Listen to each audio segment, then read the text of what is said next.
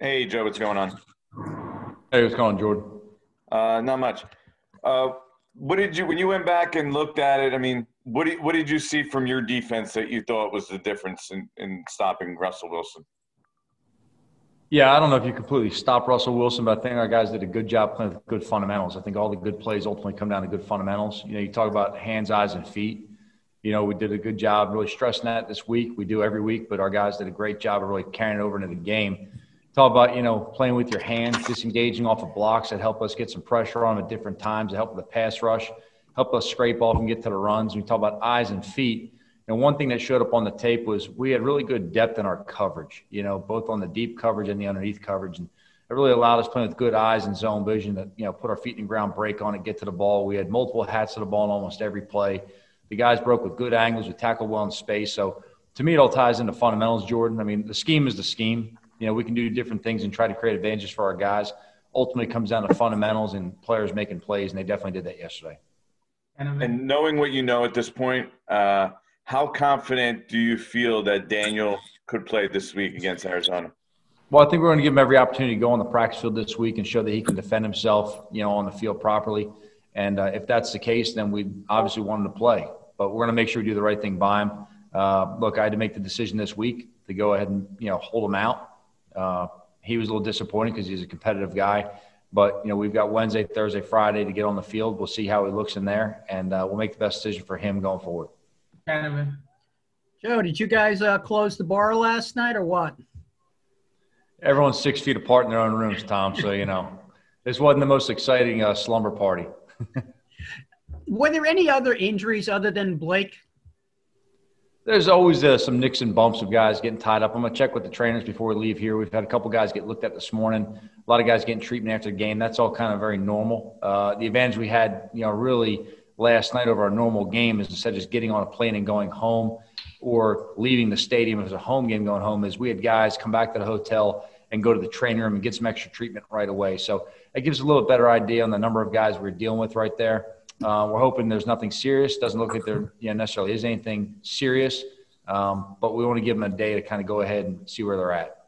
A big test of it, Tom, will be when we come off this flight going back to see if any of the inflammation, really increases with these guys through the flight back. So, Wednesday practice-wise, right now the plan is to have a walkthrough day to let a lot of these guys calm down their bodies, get a lot of mental work.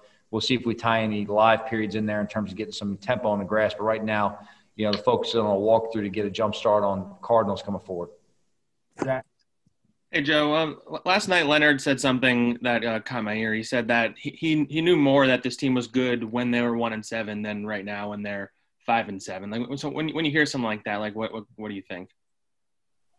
To be honest with you, I could give you the same answer. And, I had a lot of questions, obviously, early in the year about things like confidence on the team and, where are we going? And really our mindset here is just go back to work every week. And that's what we're going to do this week as well. But the thing that's never changed with our players from day one of training camp all the way through now is the way they've come in on a daily basis and worked. And look, when things aren't going great and you hear a lot of noise on the outside, but internally everyone's working with good spirit, good focus, and putting the team first, that's when you're on the right track. So, yeah, I agree with what Leonard said. It's when things are going wrong is really when you know about yourself. When things are going right, it's easy for everyone to act like, everything's, on point. That's not always the case. But when you're facing adversity, you really find out what kind of character your team has, and how you can overcome things together. George. Hey, Joe. Hey, Paul. Hey, I got two for you. First of all, the way you guys are relying on some rookies, the low drafted or non-drafted rookies, Carter Coughlin, Cam Brown, Tay Crowder, Nico, is that by necessity mostly, or, I know you like to have a guy as a uniform, you want them on the field, but, you like veterans in there too. So do you need these guys because you have to need them, or do you like these guys for some reason? We like them. They're good players. They're improving. They've shown us reason to put them on the field. We've put them out there. They've made, one play, so we give them an opportunity to make two plays. They've done that. And we're getting a lot of solid contributions from guys that are veterans, a lot of solid contributions, guys that are, young guys, rookies. And look, I can't stress enough. I don't care how you get here. I don't care if you're, a seventh-round pick, undrafted, first round. It doesn't matter. Like, that's all done once you get in the door. Once you walk through the door, everyone's on level playing ground. And, you go out there to practice. You have to earn every rep you get. And when you get on the field, you have to perform with it. So, again, I think our guys understand that everybody has the same chance every week of going out there and playing, and it all comes down to how they perform on the field and how they prepare. Thanks. And one more quick. Will Hernandez never missed a snap in his career before this COVID hit him. You wanted to bring him back slowly after that. Now he's certainly back and ready to roll, and he's clearly the backup to Shane Lemieux, getting most of the snaps. What is it that Will Hernandez does not do that Shane does? And do you see this going forward as, Hernandez getting 10, 15 snaps a game? Yeah, I may be screwed up. I don't really look at any of our players as starters or backups. I look at them as players for our team. So, Will's doing a good job when he goes in there. He's making a solid contribution. We kind of just rotate everyone through in the offensive line especially. Pert had a couple reps limited. He had a little tweak on his ankle yesterday, but was able to go back in. So that affected maybe some of his rep count right there.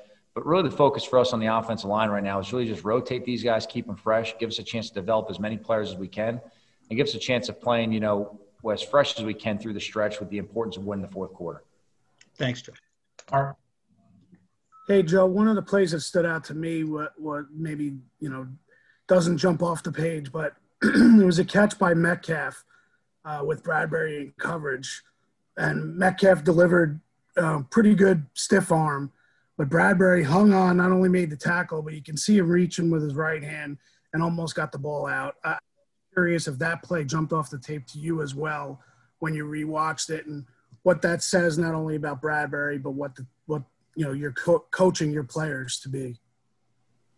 Yeah, actually, me and Pat talked last night at length about that exact play, and it was a deal where Pat had saw highlights or something coming back on the bus and turned on the tape, and we had talked through different things we saw last night, and that was one of the things that obviously that was highlighted in a lot of sports centers and different things like that as a big play. And look, that guy's a tremendous player, big, strong athlete, and James did a good job getting in there, finishing the tackle, but the attack on the ball with that punch out with his right hand and really jarring that ball loose, that could have been a huge play. But it just shows the focus, that these guys have to finish. The other play that jumped off the tape for me was you watch the interception that we threw. Now, we don't want to have any turnovers. But the thing that jumped out to me was there's a lot of teams when that happens will just let Adams run down the sideline and go ahead and finish with a touchdown. And we had 11 hats screaming to the ball and guys playing with effort with good pursuit angles down the field. And we were able to make that stop, and he stepped out of bounds a little bit earlier, gave us a little better field position. But ultimately, they came away on that drive with no points. So you just see the effort of guys finishing plays. And, hey, look, it didn't go right on the interception, but, hey, they're going to hustle and they're going to finish the play, and the defense is going to go out there and they're going to stand up and they're going to get us off the field. Tom Rock. Joe, has this team come on faster than you thought, or right on schedule, or a little slower than you thought? Where did you think you would be when the season began going into week 14? I think each team's expectations and progress are unique. I didn't really have a definite timetable, in terms of where they need to be at certain points. There's still things we have a lot of improvement on and consistency going forward. We're far from where we need to be or want to be as a team. There's a lot of work ahead of us. But I was pleased with the constant progress I saw. And there were times earlier in the season that, you question, okay, are we coaching it well enough to make sure they can get this, the right way and execute it on the grass? And we go back and we find different ways of coaching things, or maybe different ways of hitting individual players and making sure we get on the same page with it. But ultimately, I like the progress they've made right here. I wouldn't say they're ahead of or behind any kind of a schedule. I just know that they come to work every day and improve, and that's carried over on a weekly basis, Tom. And then can you just define what it means for Daniel to be able to defend himself? You're talking about being able to move out of the way of hits or absorb hits. How do you define that? Yeah, I think it's a combination of both, but really tying more into the mobility of it. When there's pressure in the pocket, can he sidestep? Can he step up? If he has to leave the pocket and scramble, if there's a gap open for him to go ahead and tuck that ball and run to get a first down, are these things that we're okay with him doing, and we're confident he's going to go out there and do it without getting hurt worse. So, we talk about defending himself. I want to make sure that when his natural instincts kick in as a player, that he's not limited somehow physically where someone has an advantage over him on the field. It's just not fair for us to do. These are great athletes on the field. They're playing very aggressive, and he's at the toughest position in terms of holding the ball every play, everybody trying to take your head off. So he's got to be able to have some kind of mobility, just sidestep a hit, step up in the pocket, escape pressure and throw the ball away. And I've got to make sure we do the right thing by him of making sure we don't put him out there on the field where he can't do that. He's just a sitting duck. We got time for one more. Pat Leonard. Hey, Joe, two quick ones, if you don't mind. Jabril mentioned yesterday that you guys have wanted to be an ascending team. And I know you constantly talk about getting better every week, just focusing on that week. But I think every team tries to do that, but you guys seem to actually be doing it. And I'm wondering what is there a secret to kind of making sure, or how do you coach guys so that every week things are cleaned up? Because it's one thing to tell a guy, listen, here's the corrections you have to make, but it's another to do it across the board with a team so that when you get past Thanksgiving, they're actually playing their best, if that makes sense. Yeah, I think it's a combination of a lot of things. I think number one, from a coaching standpoint, we have to make sure that we're identifying where players do well and don't do well, and we put them in a position to play to their strengths. That's number one. Number two, I think when you talk to the players, you have to give them the big picture scope of what we're doing as a team well, how we have to play each game, and what's expected for us to have success. And then directly with each individual player, you have to show them what they have to improve on, and you have to give them video evidence of how it has to be better and how they can do it.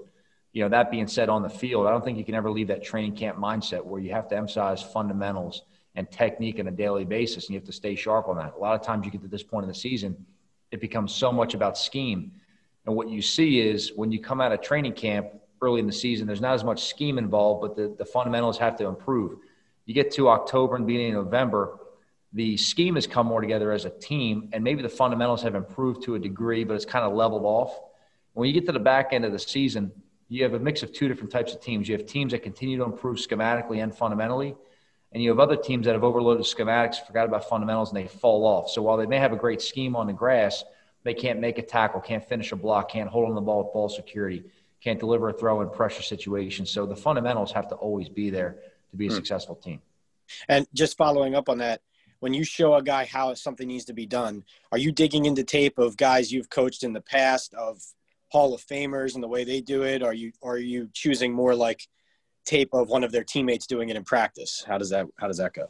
Whatever we can show to help them, whatever we can show. I don't care if it's, VHS tape from, the 80s. I don't care if it's their teammate doing it, the week before. I don't care if it's them doing it at training camp and trying to get them back to what they were doing before. It's whatever's necessary. Now, ideally, you want to be able to show visual evidence of them doing it, so they can see how they did it right and how they did it wrong. But if it's a new scheme or a new technique, you've got to go outside, the immediate source and find something for them to look at visually and say, okay, that's what he means. Now I got to paint that mental picture that when I have one word for a technique, they know exactly what that means, what their adjustments with that technique have to be.